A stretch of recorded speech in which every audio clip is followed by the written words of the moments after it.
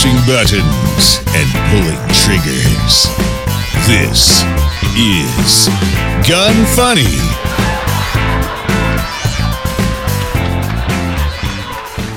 Welcome to Gun Funny, episode 189. Today I'm going to chat with Evan Todd, discuss the executive actions on gun control, highlight the XSC Micro Compact Weapon Light from Surefire, and talk about a Georgia man's final paycheck. I'm your host, Ava Flanell, and Evan, how are you doing today? I'm doing good. How are you? I'm doing well. You might be my first guest that is also in Colorado. You're not in the same town as I'm in, but I gotta say, for once we're having nice weather. It actually feels like spring. Mm-hmm. Yeah, it's beautiful outside where I'm at. I don't know. It's my favorite time of year. Yeah, definitely. I think it's 70 where I'm at, and I don't care. I'll take it. Yesterday, again, it was a nice day, and so I went to this restaurant that had outdoor seating, and I was drinking and wearing my winter coat, but I don't care. Spring is here. Even if I'm wearing my winter coat, I'm just going to be outside drinking. But yeah, I don't know. There's nothing better than a patio in the spring with the warm sun and cool breeze. And some vodka. Right. Yeah. All right. Before we get into the show, I wanted to talk about Smith & Wesson.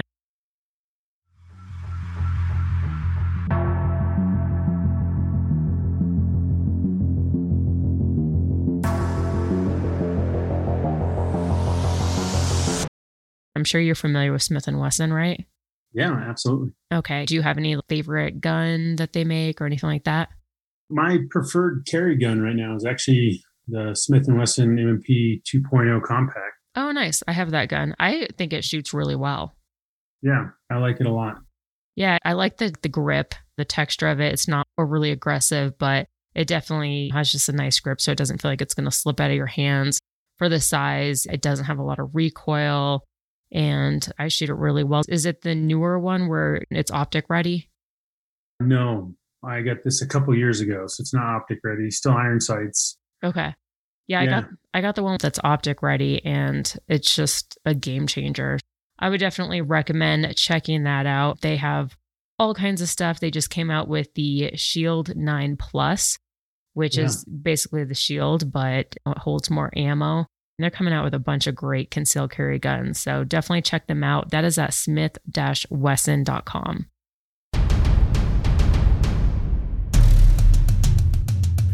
Learn the things you never knew on Deconstructing the Industry.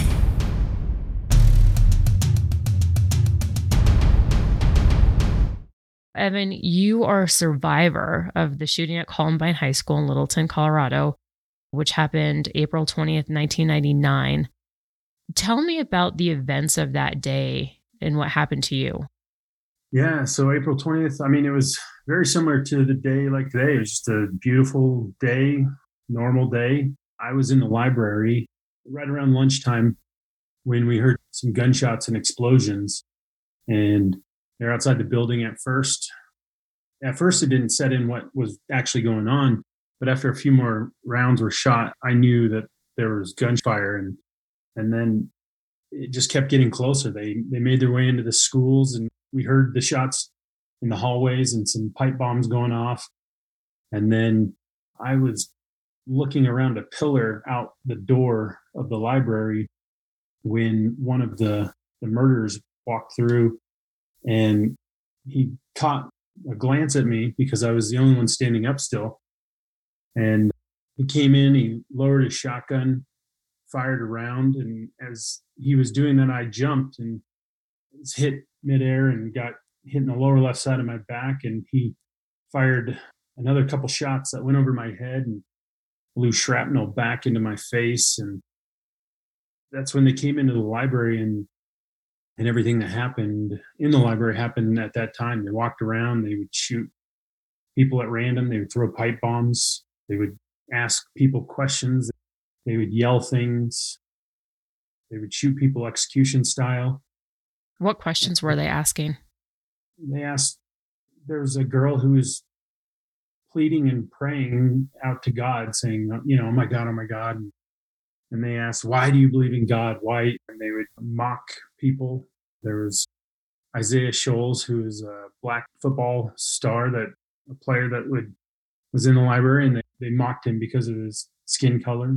There's another kid who had frozen just sitting in his chair, and they'd shot him. And as he lay dead on the floor, they mocked and laughed at what his body looked like laying on the floor. I mean, Jeez. the things that they said and the things that they did were horrendous. They, even at one point after the God comment, they yelled in anger.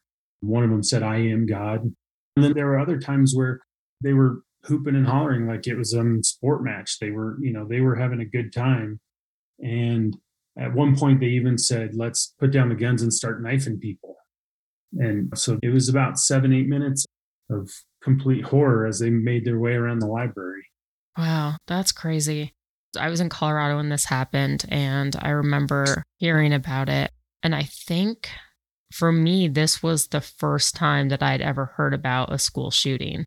Obviously, it's not the first one to take place, but at my age, and I just remember, I think our school went on lockdown. I think a lot of schools, even though obviously Littleton, Colorado was maybe about 2 hours from us, I think everybody just didn't know how to react to it. And I think we all went into the gymnasium and they had a meeting, and it's just crazy. Yeah, it really was. It was a turning point for what happened. And there's, I think, many reasons for it. But, I had heard of one school shooting before Columbine happened. And I was a Boy Scout growing up, and there's a magazine, Boys Life, that they send out to the scouts. And I think it was 6 months or maybe a year before Columbine happened, there was a story of up in Seattle, Washington, a kid brought some kind of deer hunting rifle to school to kill people. And he had fired a few shots and hit some people, but it was an Eagle Scout who ended up tackling him. And his story was in Boys Life magazine. And I remember reading that, just shocked, like, why would anybody think to even go do that, for one? And two, I was impressed with what the Eagle Scout did in that moment. And I remember thinking back, like, it changed my thought. And it was something that I never thought was possible until that moment. And then little did I know, 6 months to a year later, I would be in one of the most public mass shootings the world has seen. Mm-hmm. And how old were you when this took place? I was 15. I was a sophomore. Okay. And what were some of the things that went to your mind when all of this was taking place? Well, a lot went through my mind. And I remember, like I said, when they came into the library, I was the only one standing up. And it was for two reasons. There were two exits to the library. And because of the gunshots, it sounded like gunshots were coming from everywhere. And I had a fight and flight response. So I felt, everyone was getting under tables and chairs and desks. And I felt trapped if I did that. So I wanted to be able to run or fight if something happened. And that's why I was standing up. Everything changed when I was staring down the barrel of a shotgun. But that was the first thought that was going through my mind. And then as everything was unfolding in the library, I remember thinking I was really hoping for some kind of intervention, whether that was, law enforcement or some SWAT or police officer come in and confront these two to stop them, or even something insanely divine that could just end it in the moment. I remember praying to God, asking for it to stop and for protection.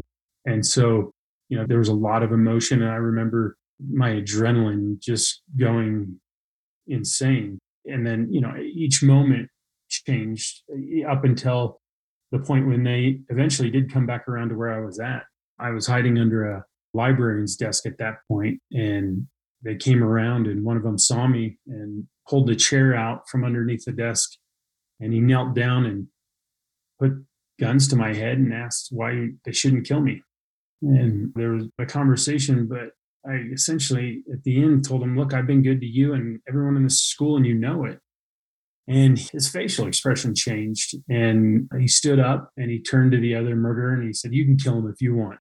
And the other one didn't reply. They looked at each other for a minute, and they eventually decided to go down to our commons, our cafeteria.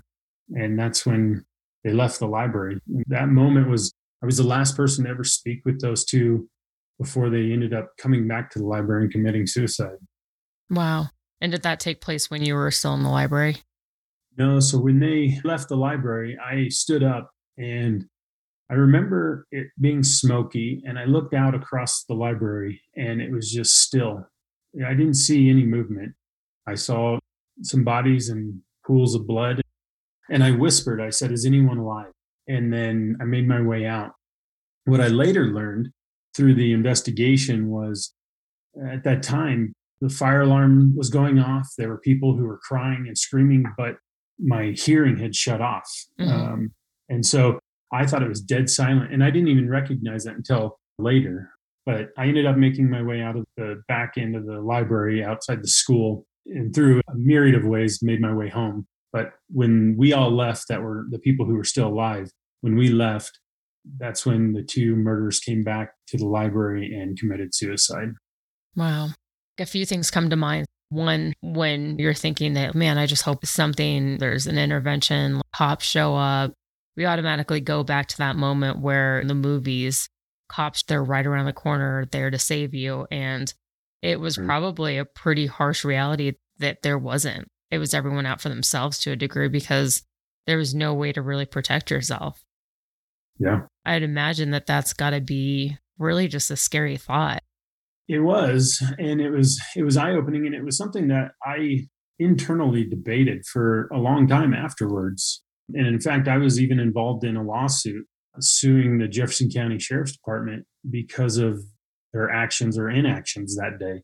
Eventually, that lawsuit got thrown out of court because of precedent of law enforcement has no obligation to protect you. And I was 15, 16, maybe even 17 at this time when this was making its way through the legal system. And I was just upset that nothing was done. And I swear some of my friends who died in the library would have survived even if law enforcement had gone in a little sooner to get them to medical care. That was really the point of what I was angry about at that time.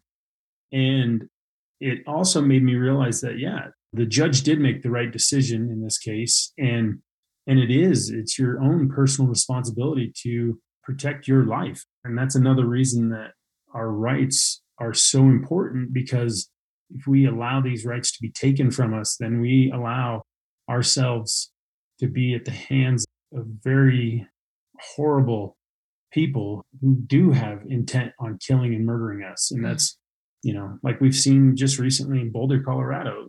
They come from all walks of life and ideologies, but fact is there is evil in this world, and it's your responsibility. Unless you can carry a cop in your pocket, you better have a gun in your holster. So it's your life, and you have the right to live it. Yeah, I think a lot of us, it's hard for us to fathom that kind of evil in the world, because even as you're describing the murderers, I refuse to say their name, but even as you're describing their actions and reactions, it just kind of gives me sort of goosebumps, sort of just this really creepy feeling that somebody could be that numb to hurting somebody else. You're absolutely right. And it's something that I also realized after the fact was we live in one of the greatest, safest, most prosperous, the greatest, most prosperous, safest society the world has ever known. And I think that's largely due to the rights that we have and the way that we can protect our lives. And so we live in this safe world that a lot of people discount the fact that there is evil in this world. And as I moved on through school, I realized that governments make these two murderers that came into my school, they make them look like Boy Scouts. The atrocities and the murders that governments have gotten away with in the past is awful. And so it should be a constant reminder to everyone that there is evil in this world, and we should not only guard against it, but do what we can to make sure that that doesn't grow, make sure the hearts and minds of America does stay on the right path. Yeah. Going back to the shooters, did you know them? I know you mentioned that you told them that you'd never been unkind to them, but did you know them that well before all of this took place? No, I mean, Columbine was a big school, 2,000 students. I had seen them before. I recognized their face. I didn't know them by name before this day. And I had only had a brief passing a few weeks earlier in the hallway. It was, I think, during a class time, but the two of them were walking down the hall, and I passed them. And I remember just kind of giving a head nod, and they kind of nod back, and they were talking, and they kept moving on. But I knew that they were part of the Rebel News Network, which was like our, internal news high school paper and video program. And I was a varsity football player and wrestler. And so I had this, this feeling that they knew who I was just because they had reported on and done all those types of events. And I was a jock. So I thought that they at least knew who I was if I didn't know who they were. And they might have known the same way I knew them they'd seen my face, but didn't know my name. Mm-hmm. But yeah. I know there was a lot of people that came out with theories like the only reason why they started shooting people is because initially 2 bombs were supposed to go off that were planted in the cafeteria, but it failed to do so. What are some of your theories as to why they did this, the motives, if they initially, it's hard to believe that they initially weren't planning on shooting anybody when they were obviously armed. But from what you describe, I would say that they definitely had the intentions to kill as many people as they possibly could. Yeah. But I don't know, what do you think were their motives? So, I think their motives, they were filled with hate and anger, and they had for years fantasized about the most evil and wicked things. I think there was a narrative around the jocks bullied them. And that's the thing that frustrates me the most because, I'm not saying Columbine's perfect, and it wasn't, but it also was a very good school. It's one of the few schools that I saw, especially at the time, where, the jocks got along with the band guys, and the skaters got along with all the jocks and the stoners, and everyone Columbine was very close knit between the different cliques, if you will. It wasn't very as divided as some people may think, at least from my point of view. And these two were more misanthropes who really separated themselves, and they loved Hitler. Some of their writings that I learned later were about being bullets, and they wanted to, they loved death and destruction. So I think they went down this path that really led to the ultimate destiny that we saw at Columbine. And I think it was just a slow process that they really talked themselves into it. But getting back to the bombs and all that is, their original plan was they made some pipe bombs, they put them in there on timers, and they didn't end up going off.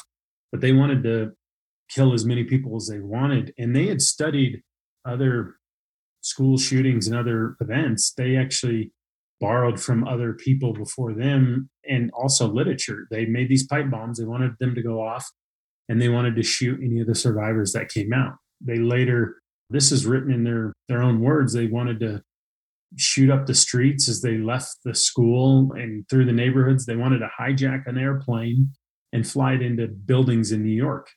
And this is in 1999. Now, They borrowed that from a Tom Clancy novel that was written in the mid-90s, but they really did idolize death and destruction. And I really think that's one of the problems in our society, that we still see these incidences happening, is because people have no respect for life. They have no respect for other human beings, the people who do these things.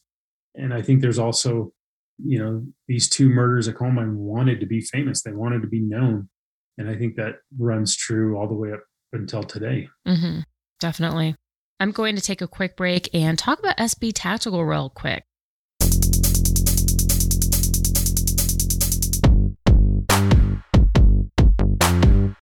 I just picked up a few of the BAAX 1913 brace adapters.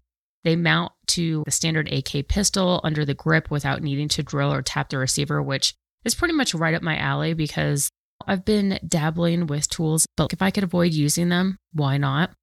I just got out my Century Arms PAP, which actually had my very first SB Tactical product on it, the Gen 1 SIG brace, as they were known back then. I swapped the 1913 brace adapter on it so that I could use the triangle brace. Took literally less than a minute. It looks and feels great and just so much more like an AK is supposed to now. Definitely recommend checking out their stuff. They just make awesome products. and including some that really take within minutes to change out. Head on over to sbtactical.com if you find something you like. Don't forget to use the code GUNFUNNY15 and that gets you 15% off.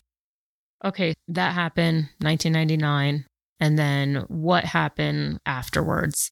I'm assuming you continued to go to school at Columbine, which I'm assuming that had to have been hard. It had to have been hard going into specific rooms and not having flashbacks or remembering certain things, probably for a bunch of people. Yeah, it was difficult at first. And I don't want to make light of the topic, but it's funny. Every time people ask me that question, they say it must have been hard going back to school. Well, for me, it was hard to go to school beforehand. Yeah, no kidding. So I just, but joking aside, it was the first time I went back into the school. It did bring back memories. The library never opened again. They boarded it off for a couple years. Wow. And so there was just this empty space that you knew what happened in there. But eventually it got normal to the fact that it was our school. We kind of took it back in a sense. And it was something that, going back to school was different. We were being watched through a microscope, news reports all the time, but we were just trying to be high school kids going to school, playing football, doing the things that we do. Mm-hmm. And what happened after you graduated? I went to school for a little while, started some businesses. I've been pretty entrepreneurial in my adult life. I've done a lot of speaking, traveling, advocacy on all kinds of topics. The people who do know me from a lot of the Second Amendment or constitutional type support advocacy that I do. But I actually do or have done even more work with schools and churches, and because I really do think that it's important to maintain our rights and to support gun ownership and safe gun ownership. But I also think the larger problem to really solve this issue is to the hearts and minds of the children of this nation growing up, having respect for other people, having respect for themselves and their lives. And so I've done a lot of work over the years on that front. I noticed that you were on the Today Show in Australia a few years ago, which was on the anniversary of the shooting, and they were kind of rude to you. They cut you off several times when your message didn't align with theirs, and they kept saying how the problem in America is that there's so many guns, which I've heard from other people in other countries, and it just always kind of makes me laugh because at the end of the day, it's not the guns, but the people behind all of this stuff. And all these other countries just act like they're so above it, but yet there's just as much corruption and murders and all of that going on. Can you tell me a little bit about your experience with that? Yeah, it was an interesting interview, and it's not the first time. The majority of the interviews that I had done over the years were unfriendly. A lot of the news organizations have a political bend and an ideology that they want to push for gun control. And a lot of times I've been booked in the past with them not knowing my stances on things. And they're surprised when I do start my answering the way that I believe. Mm-hmm. And so, when they tried to, this happened on the Today Show in Australia. It also basically happened on the Ricky Lake Show. They had me on for a couple segments, and then they were like, no, we're going to switch to another guest. But it's happened a lot. The fact is, though, that what they were arguing was, they got rid of guns essentially in Australia, but their crime rates have barely gone down. Mm-hmm. Their murder rates stayed essentially the same. The last time I checked, this was several years ago, the statistics, and that was over a 20-year span. People just decided instead of using a rifle, they were going to use bats and knives or whatever means to murder whoever. So essentially, it didn't change the outcome. And one of the points that I was trying to highlight with them is over the same period, our crime rates in the United States had gone down essentially the same percentage as Australia's, but we had doubled the gun ownership and guns in America. And so debate is used all the time that the more guns there are, it doesn't matter. It's the people who are making the choices, and I use it anecdotally.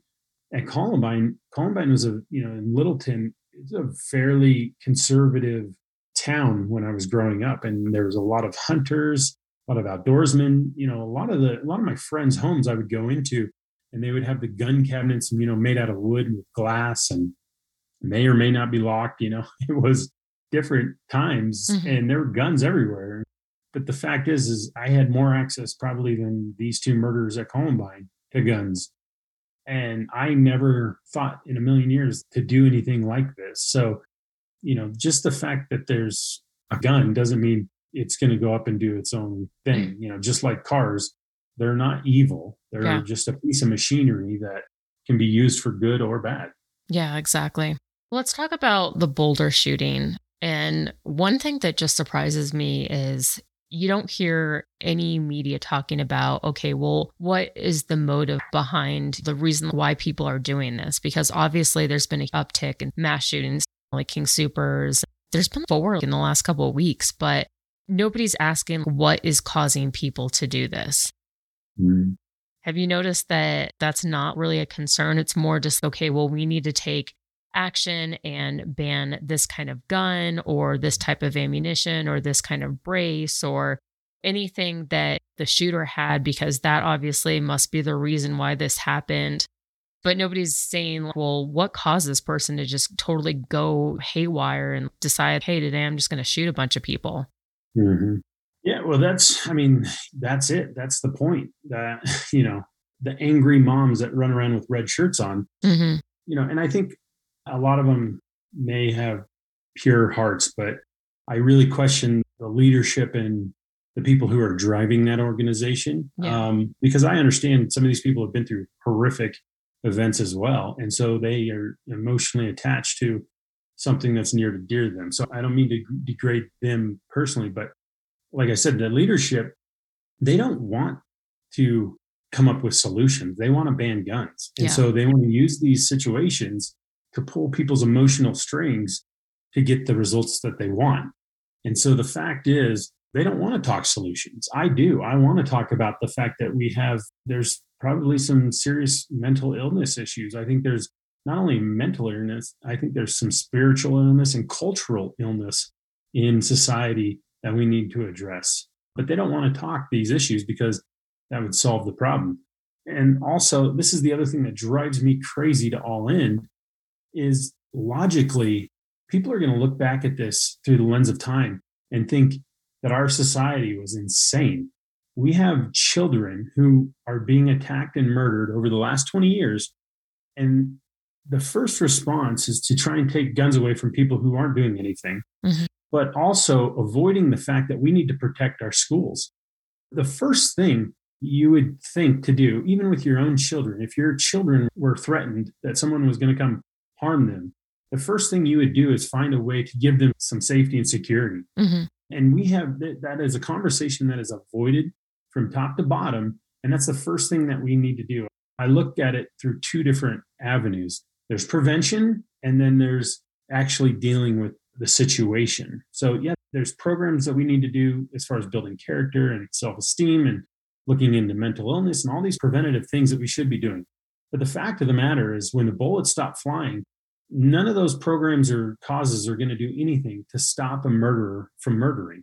So the first thing that we need to do is protect our schools, protect our churches, protect our communities. And that's why I support people carrying concealed and getting training. And that's why I support teachers being armed. That's why I really do think that part of the reasons these keep happening is because they can. People know that they'll be able to go into a school or church or even a gun-free zone grocery center and shoot people with a good amount of time before somebody's going to confront them. If they knew that they were going to be confronted, they wouldn't try to murder these people. So the fact is we are allowing this to happen because we're not putting up the proper security measures in the first place. So, we're going wrong, in my view, on every level, from preventative to the actual situation. And it's frustrating because I believe we could be saving lives. Yeah, I couldn't agree more. It is amazing how there was a little bit of talk about teachers being armed and maybe heightening security or putting metal detectors at the entrance, which, okay, cool, metal detectors, what good is that? They just flash the gun at the person running the metal detector and who cares? But it is kind of insane that there was a little bit of talk and then now everybody kind of forgot about it. And maybe they have resource officers, but they're unarmed. So what good is that going to do? Exactly. And it's, I have two children now that aren't quite school age yet. They're young, but it's something that I'm going to take serious, because I look at the parents who lost children over the years and my heart breaks for them because one, they lost their child, but also because a lot of them, I've spoken to many of them from Newtown to Parkland to you name it. I've had conversations with them, and every time it was something that they'd seen things happen in the news, but they never thought that it was going to happen in their child's school. Mm-hmm. And so it's frustrating because I don't know how to wake up the people out there who do have children, who send them to schools. It is something that we need to guard against, but it is still very rare, but it's also your child's life, It's something I'm taking serious. I won't be sending my kid to any school that doesn't meet my educational or security standards. And I think that's the level that every parent in America should demand. Yeah. These are your children. Yeah, definitely. And I definitely agree with people always think, well, it's not going to happen to me. It happens to people on the news, maybe the neighbor down the street, but it doesn't happen to you. And a lot of people, unfortunately, it has to happen to you for them to wake up. And that's another thing that I kind of just find sort of interesting is some people come out of this. Let's say you were at Columbine or at the King Soopers when the shooting took place. I would imagine that I would walk out thinking, I never want to feel like that again. I felt completely helpless. There was nothing that I could have done to protect myself other than hide. And if they found me, I was pretty much a goner.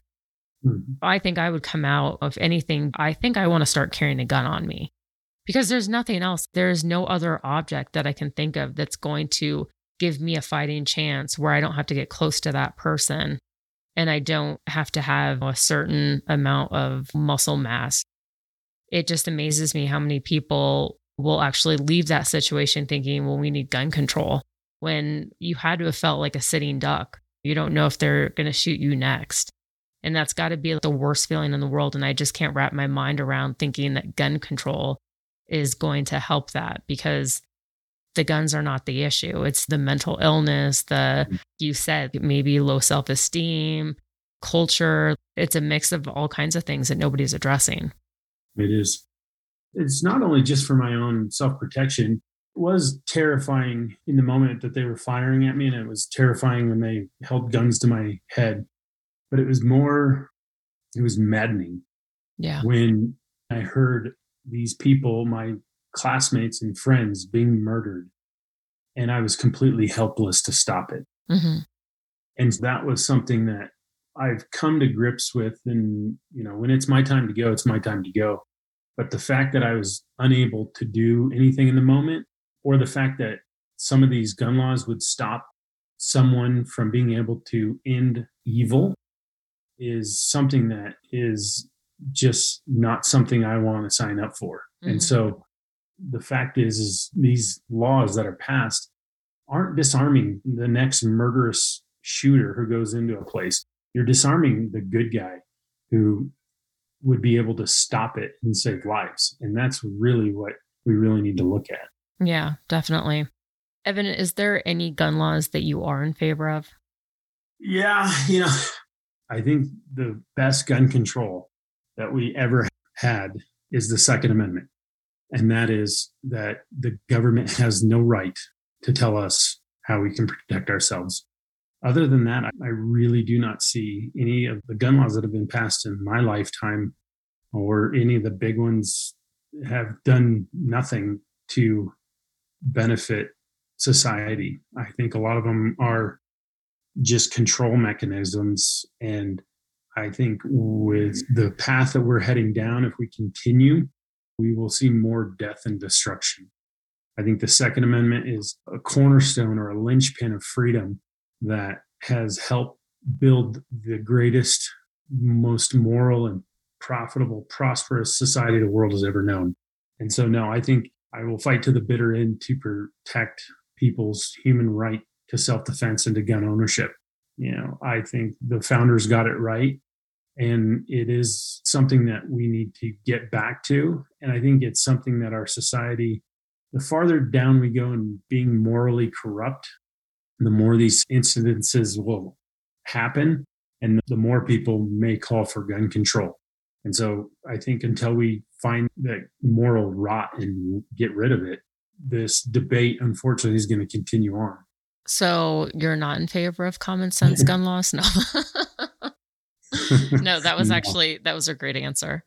Yeah. But you never know. Yeah. I think common sense gun laws is the Second Amendment. It's common sense. I know. But the minute somebody does say, well, but I'm in favor of those common sense gun laws, I already know where they heard that from.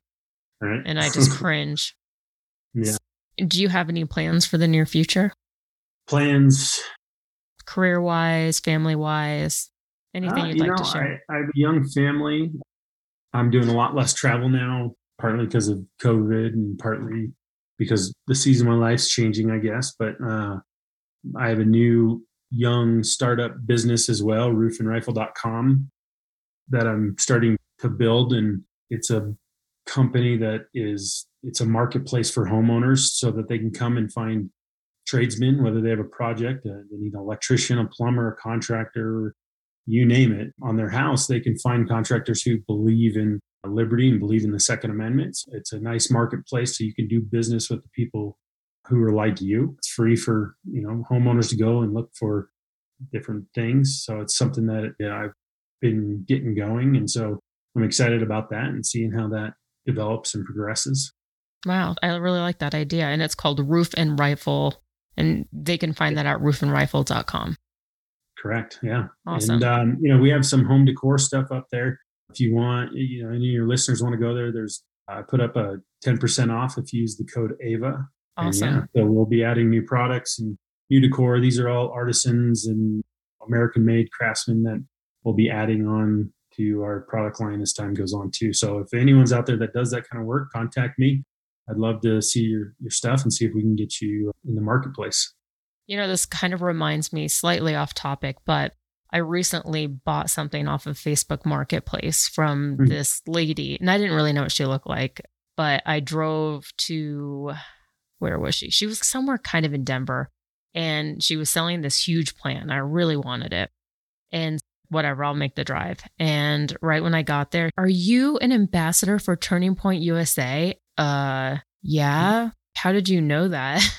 And I guess when I became an ambassador, I shared it onto my private Facebook. And when I shared it, it was public. So that's the only thing, because I've always made sure that everything that's on my personal social media is private.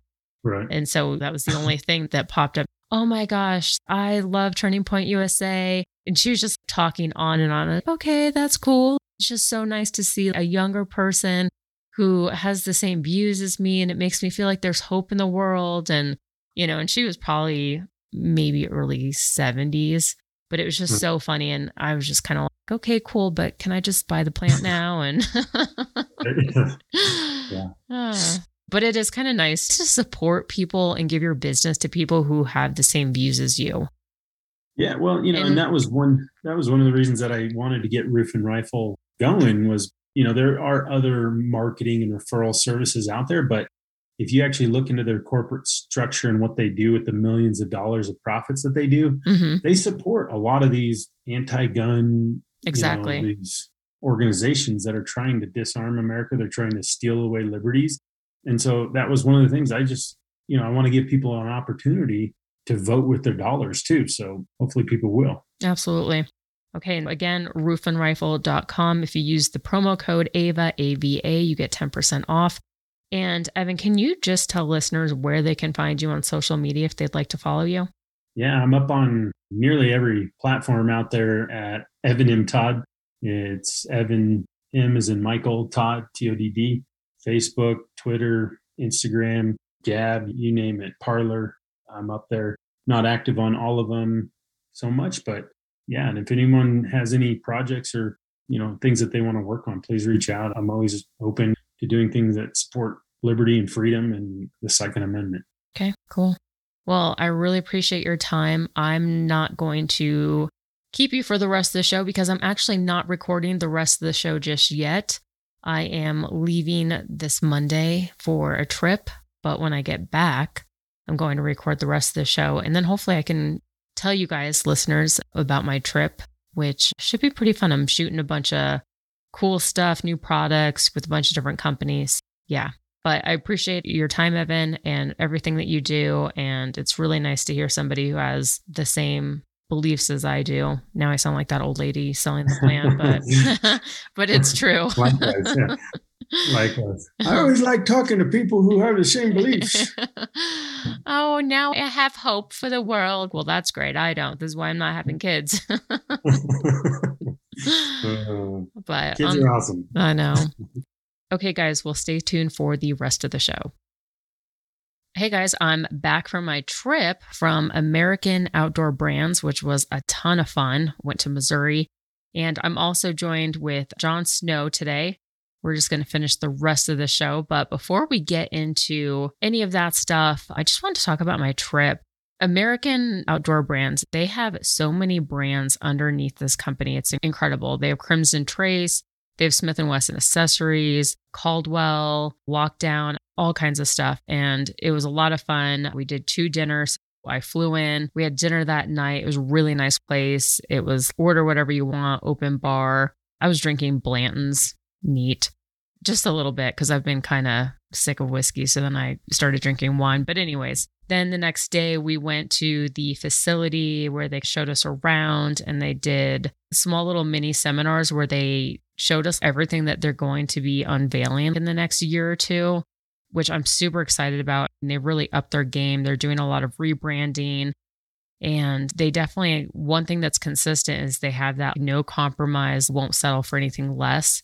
So they're in a lot of testing stages. And I got to say, I'm just really excited for everything to launch and for you guys to see it. And I'm sure they're not listening, but American Outdoor Brands, thanks for inviting me on this trip. It was a lot of fun, probably a little too much fun. I'm actually today finally just feeling normal. It's been, when did I get back? 3 days ago? I'm just now finally feeling normal. I taught a class this morning and yeah. Okay, before we get into it, got to hear from IWI, of course.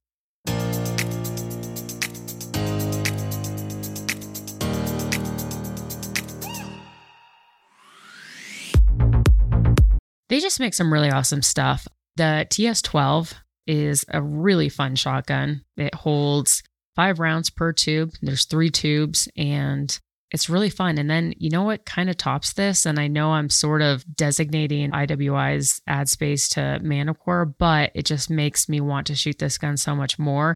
Manticore came out with a muzzle device for it.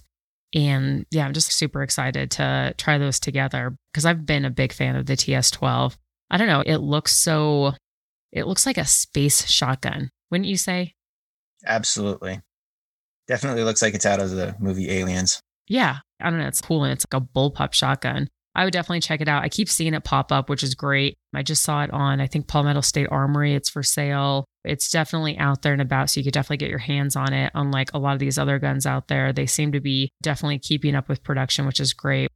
But yeah, check them out, iwi.us. If you find any accessories while you're on that website, don't forget to use the code GUNFUNNY15, and that gets you 15% off.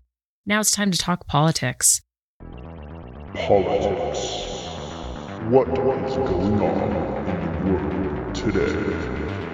It's political AF. Jon, there is so much going on this week. I don't even know where to start. Yeah, this week has been a flurry of activity from Washington, D.C. and other places as well. There's actually some positive stuff that's happened this week, but the biggest thing people need to know about is the executive actions that went through from the White House. Now, one thing to say is these are executive actions, not executive orders. There's a difference. Executive orders get directly entered into the Federal Register, and they have immediate law consequences, whereas executive actions, they're not actually written into the register. Basically, he takes an action and directs other things to happen. That's what he's done here. I think the reason for that is because he knows that these are going to be immediately challenged because they're not constitutional, what he's trying to do here. Mm-hmm. Going through it, he had 6 executive actions that he implemented immediately. There were then, of course, his renewed bids for banning assault weapons and high-capacity magazines and telling Congress that they need to pass all these different things. So there's bunch more coming, but he was very particular that this is their initial steps.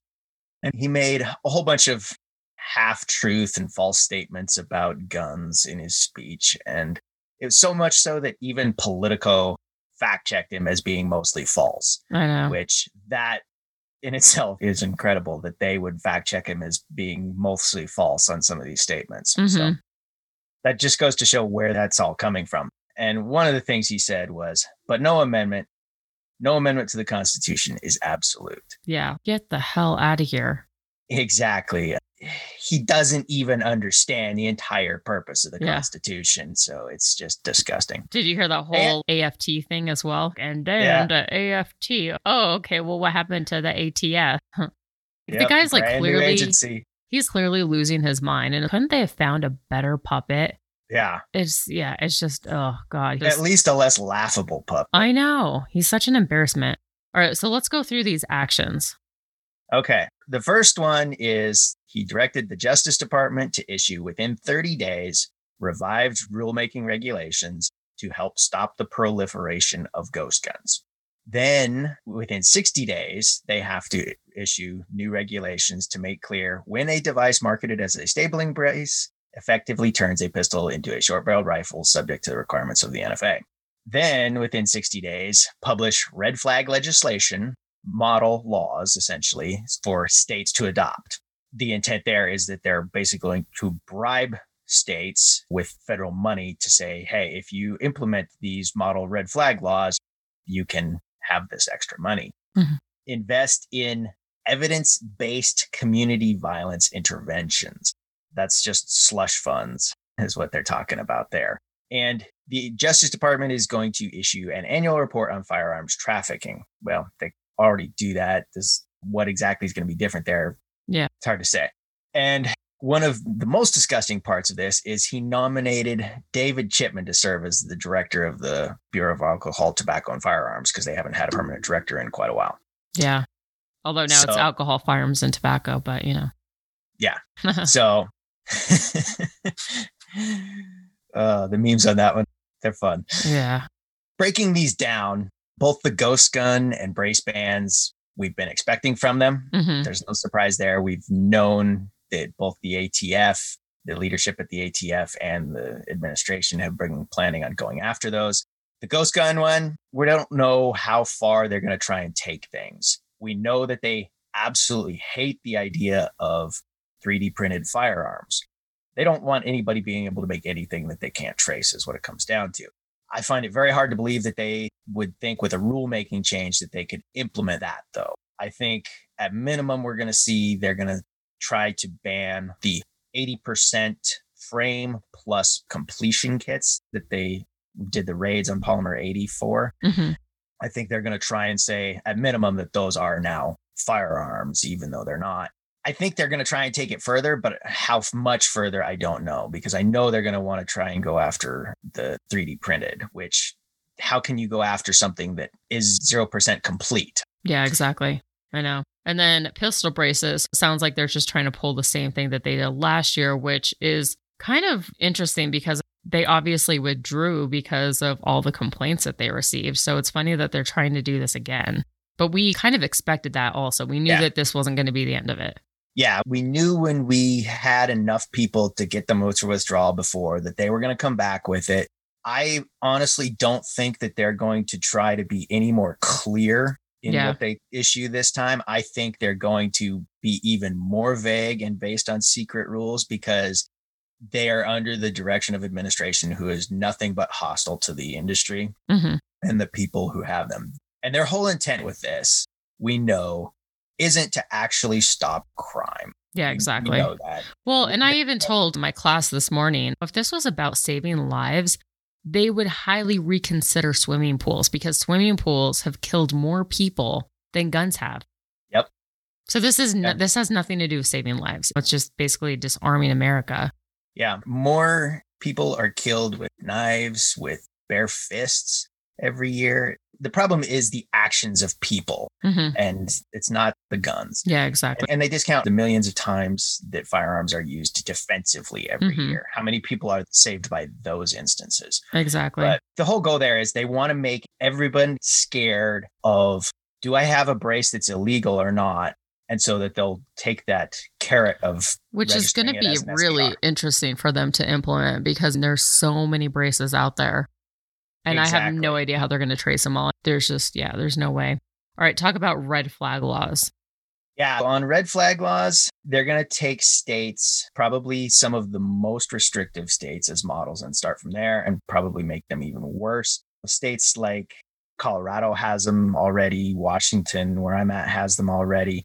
Those ones, they're probably going to be going even more restrictive. I would say they're probably going to take stuff from states like Massachusetts, where things are even more restrictive. And it's not that they're going to be implemented at a federal level. It's that they're going to give the money to these states if they go with these model laws and implement them. Now, some states are absolutely not going to do that. There's a handful of states that lately have been pulling back on some of these. There's even been a couple states that have passed laws that say it's illegal for any of this new federal gun control to be enforced in their state. So yeah. I think there's going to be more of that happen as a result of all this. But the red flag laws, this one is really pretty dangerous, because we know from states that have it that at least 2/3 of the calls for red flag laws are malicious with no justification. They're simply somebody trying to get back at someone. Well, even just now, I forgot that the red flag law went in effect here in Colorado. And man, there's so many people I could be calling now to screw with. And that's exactly it. So many of the instances are that. Yeah, I know. And then not to mention, a number of people have died as a result of the red flag laws. And yeah, it's stupid. I don't really think it's going to resolve anything. No. What about investigating evidence-based community violence? Those programs, I don't understand completely what they're trying to do there. And no one does. That's the thing. These types of programs, these are slush fund programs for liberal inner city type areas, where they come up with these programs, but they don't actually do anything really constructive. They don't try to improve anything for the people in the community. It's just more liberal buyouts that are going in there. And so that's not going to do anything to help anybody. Yeah, I hear you. What exactly they are at this point, we don't know the names of any of them. It's just that they're coming. Yeah, it's like that fluff that they just added. And then David Chipman. Yeah, so David Chipman, this guy is dangerous. He's just disgraceful. It's incredible to me how people with just disgraceful track records are in charge at the ATF. Right now, the guy who's been the number 2 at the ATF, Marvin Richardson, he received a medal for his actions at Waco years ago, where, granted, the Branch Davidians were not innocent, and there was definitely some bad stuff happening there. But most of what the government used as justification to go into Waco was later proved to not be true, and that they made a bunch of false statements. Also, they burned women and children alive. This is one of the most disgraceful actions that the government has taken in years. And the people who were involved are now running the ATF. And Chipman was another agent at the Waco incident there. I'm not sure exactly the role that he had at Waco. I was not able to find anything definitive on that, but he was definitely a case agent for the Waco massacre. There's a picture circulating right now that looks kind of like a young him. I'm not certain it's him or not, but it could be. And we've all seen these pictures before, if you've done any looking on the Waco incident, of the agents posing in front of the burnt out buildings. And there's bodies that are charred of children right behind them. And they're posing for these trophy pictures. It's just disgusting. Yeah. He's also made lots of very false statements about what happened at Waco multiple times throughout the years. Just a couple of years ago, he was pushing the idea that the Branch Davidians used 2 Barrett 50 BMGs to shoot down 2 of the choppers. Yes, they did exchange gunfire with the helicopters. Yes, there was a little bit of damage. Nothing was shot down. And after the government went in, there were no Barrett 50s found. The guy has been lying about so many things when he's testified before Congress in the past that it's just reprehensible. I also found mention that he was somehow involved with the Ruby Ridge standoff, which I remember hearing about because when I was younger in my area. And again, there, the government manipulated Randy Weaver into doing these illegal gun modifications for them. And then when he didn't show up for court because he thought that something was going on, they showed up and shot his wife. And then there was the standoff. Well, in the end, they ended up losing the court battle because everything that they had done was not legal and they had set him up for all these things.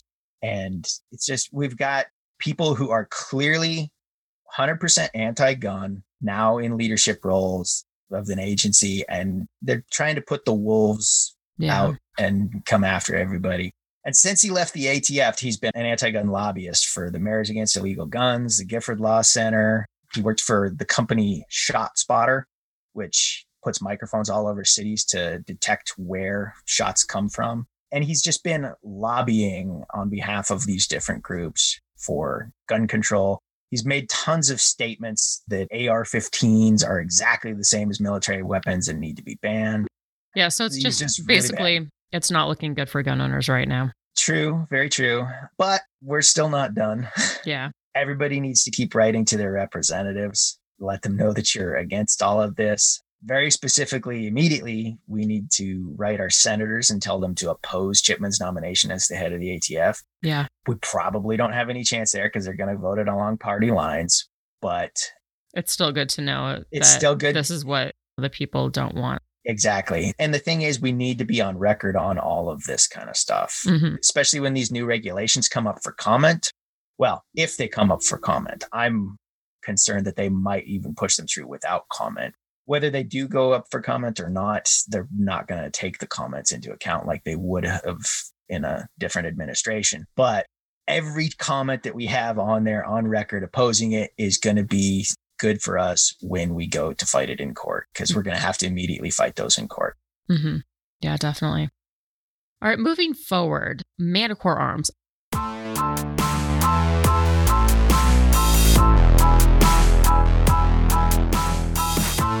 I already dropped the news when talking about the IWI TS12. Manticore Arms has a new muzzle brake for it. It really adds to the space gun look as well as being effective at reducing recoil. I personally can't wait to try one out. One of the great things about it is you can still use chokes on the gun with the muzzle brake. I've definitely got to say Manticore makes some of the best muzzle devices. If you want to look like a, excuse my language, badass and shoot really well with very little effort, definitely try out their muzzle devices. It makes the gun so much more of a flat shooter. It's really effective. All the more reason to check that out. That is at manticorearms.com. If you find something you like, the code has changed just because they just got a new website. It looks awesome. The code is AvaRocks15. I did not pick that code. Sven from Manticore Arms did. I think it's pretty cool. Yeah, that's AvaRocks15, and that gets you a 15% off. Today's Q&A. Q&A. There's no such thing as a stupid question. Just kidding. Visit gunfunny.com/contact to submit yours. Now that you have shot the P365, the Hellcat, and Shield Plus, which is your favorite and why? That is a good question, actually. I actually have gotten that question quite a few times on my YouTube channel. Personally, out of the three, the Hellcat I personally think is the snappiest. I don't love it. I think it does make a good concealed carry gun. It holds a lot of rounds, but I don't know. I think out of all three, it definitely has the most recoil. The P365 is pretty good. And the Shield Plus, I gotta say, actually, the Shield Plus, I think out of all of them, feels like I'm shooting more of a full-size gun than a micro compact pistol. I don't know. John, what would you say? Yeah, I agree on pretty much all of that, really. I've been carrying a P365 for the past couple of years now, actually a P365 XL. And I've been carrying that one because it shot for me much better than the Hellcat. Mm-hmm. I agree. The Hellcat was by far the snappier of the two. I still carry the Hellcat, though. I use it as my running gun but the P365 I felt always shot better for me. The Shield Plus, though, I'm going to make the Shield Plus my primary carry gun here fairly shortly, as soon as I can get some more magazines for it. I got the Performance Center edition that's optic ready, and I really like that one. The only thing that I wish about it was that it had just a hint longer grip like the P365 XL does. Yeah. But the big thing for me on the Shield is it shoots just as nice as the P365 XL, and it's got a lot nicer trigger out of the factory. But for me, the real selling point is that you get to keep those rear irons on the back of it, unlike the P365 XL. Yeah, definitely. And so I can just come on target quicker with those. Yeah, that makes a lot of sense. And I couldn't agree more. The Shield Plus that I have, it's not the Performance Center edition, but I always am a fan of sights that can co-witness with the red dot. I just think that that's a must at this point. If the gun is optic ready, I feel like they should already have those sights on it, the higher raised sights. Yep. And then also what's kind of interesting is I don't know what is going on with the first gen Hellcat that I have, but I cannot shoot a freaking bullseye to save my life. And this is the only gun.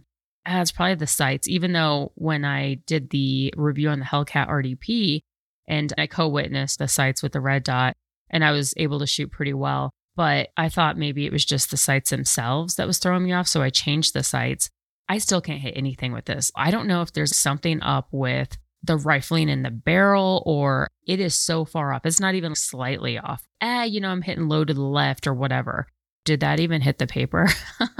It's the weirdest thing. So I have to do a little bit more testing on it to see exactly what's going on with that. But that's been my case with the first Hellcat that I have. Yeah, I would say if you go with the P365 or the Shield Plus, I don't think you'd be dissatisfied whatsoever. Yep. All right, primary arms.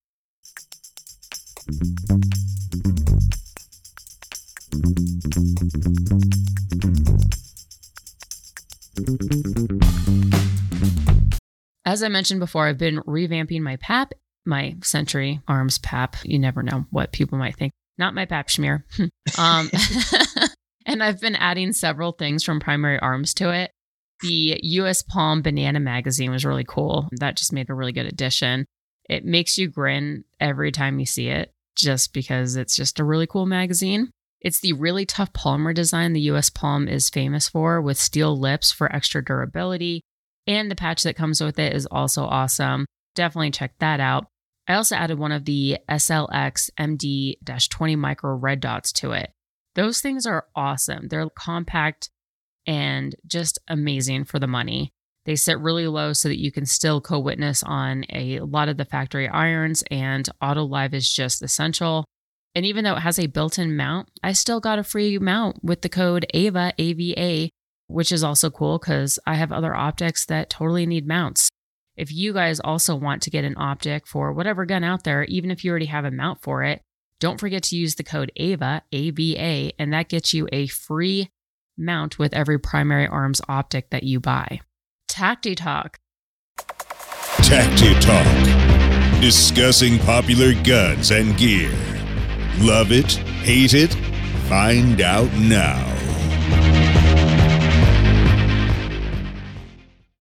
Today we're going to be discussing the Surefire XSC Weapon Light, which is now available. Surefire actually announced their new XSC Weapon Light last year, but ran into battery supply problems because of COVID. They're now finally shipping the new lights, and you can get your hands on them. The XSC line of lights are designed specifically for the micro compact pistols like the P365 Hellcat, the Glock 43X. Most smaller weapon lights for compact pistols are only about 100 lumens, which is better than nothing, but not really bright enough. The XSC is 350 lumens, though, so it's a lot of light in a small package. It's supposed to fully illuminate a target at 25 yards in complete darkness. Surefire says it's the world's first duty-grade micro-compact concealed carry weapon light family. It's made from rugged aluminum, so it's supposed to be virtually indestructible as well as waterproof. Controls on it are ambidextrous. They have models for precise fits, like I said before, Glock 43X, 48, the P365, the Hellcat. It looks pretty promising. Have you had a chance to check this out? I have. I was just looking at these the other day. I got my Shield 9 Performance Center, like I said. and I picked up the Recover Tactical rail that clamps onto it. Yeah. With the intention of getting one like this, because the standard little 100 lumen ones are just really not enough. And so something like this is an ideal candidate to go on it. Yeah. It should fit perfectly because it's just another Picatinny rail. MSRP on this is $329, which I don't know. I guess I don't really pay too much attention to the price of the lights on the market. Is that fairly comparable or? It's fairly comparable for the high-end ones. Okay. It's on par with the good competition of really solid quality weapon lights like Streamlight and Surefire. They're the ones that you really want to bet on. Some of the others, they're effective in certain ones, but these are the tried and true ones. And one of these compact ones that has a higher output like this, you'll find it street price a little bit lower than that. But yeah. And MSRP doesn't always mean that that's what you're going to pay for. Yeah. Yeah. Okay. Stupid, funny, cool, interesting, awesome, never mind. AF. Georgia man's final paycheck delivered in pennies. He must have made somebody mad.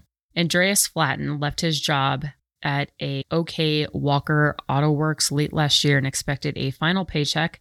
After a few months without receiving it, he inquired with the Georgia Department of Labor to see if they could help him get the money he was owed.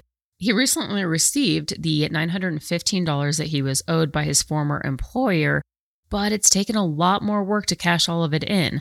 The money, 91,500 pennies, was dropped off at the end of his driveway this month.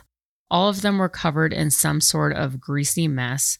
Man, this is a really jerk move. When he discovered them, his final paycheck had a note on the top, FU.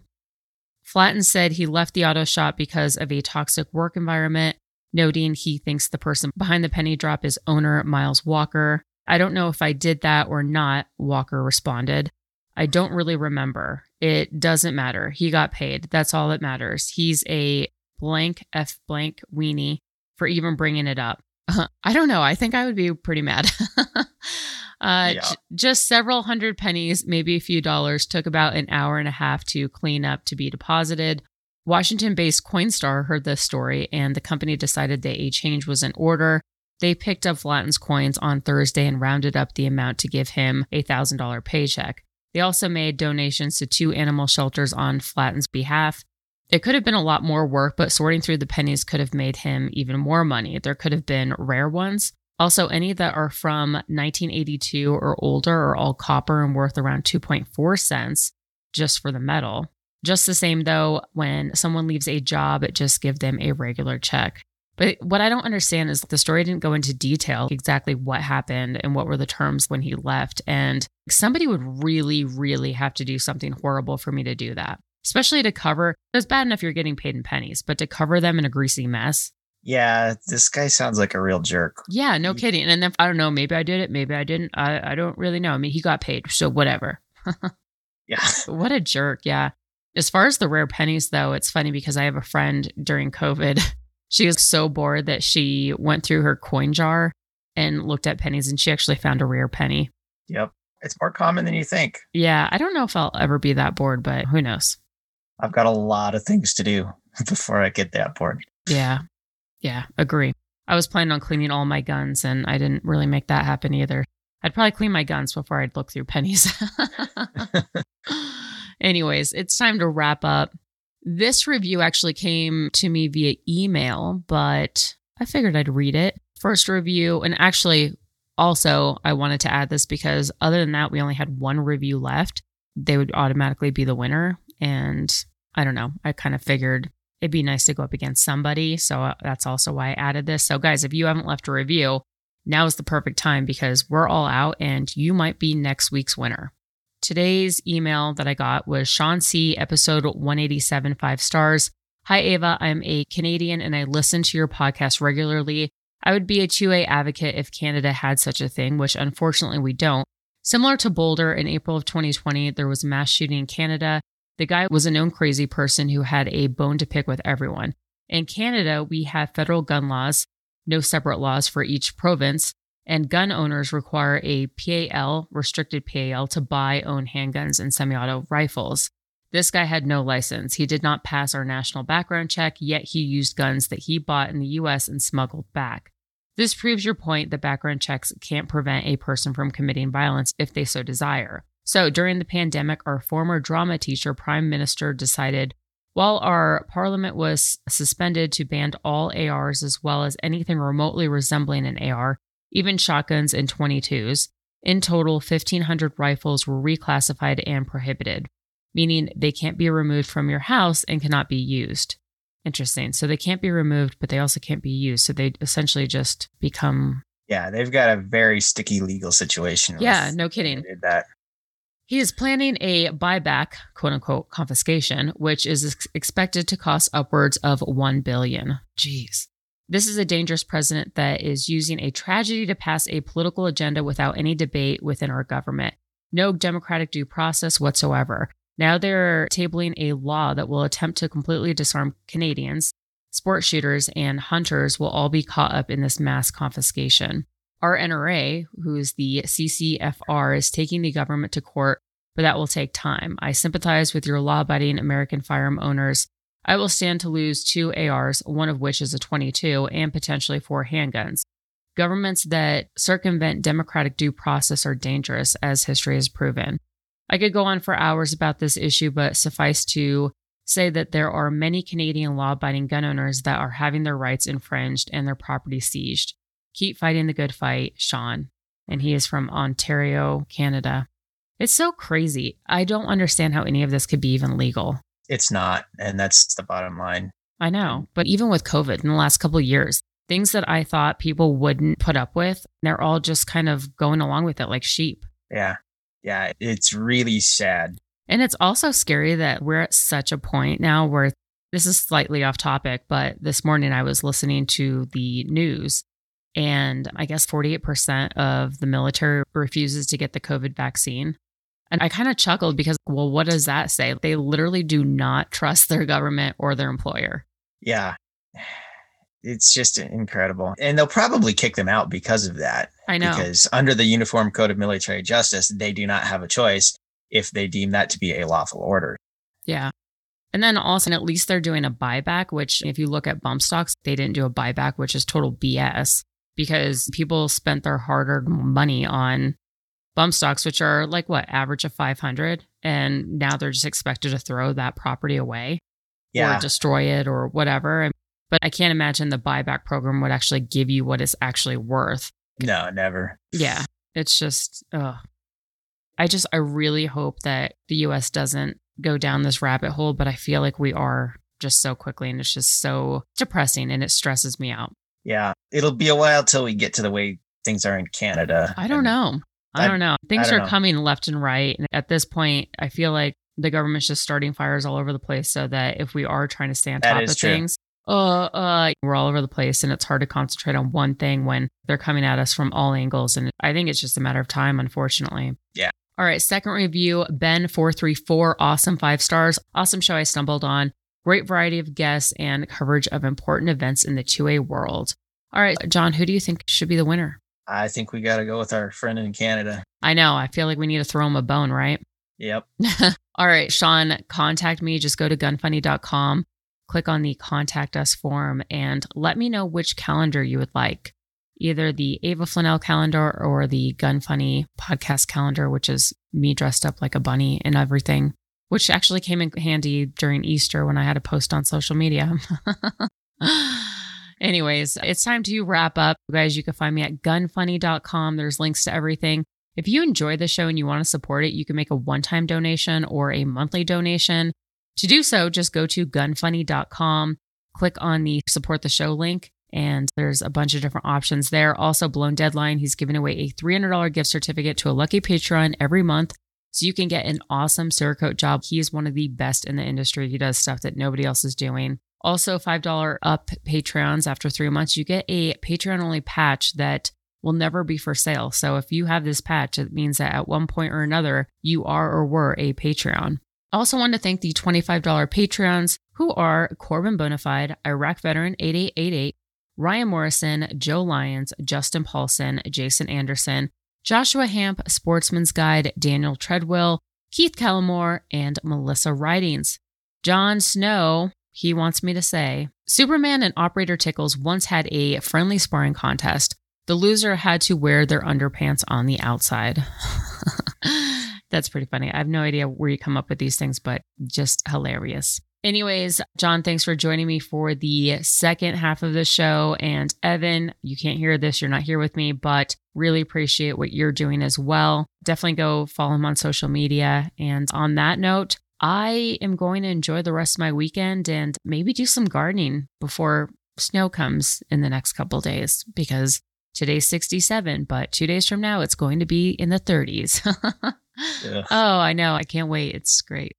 So over the snow. On that note, I hope you enjoy your weekend. I hope everyone else is enjoying their Monday when the show drops. And I will see you guys next week.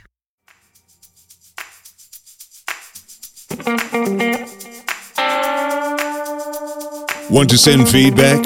Tell us about a company or anything else. Go to gunfunny.com/contact.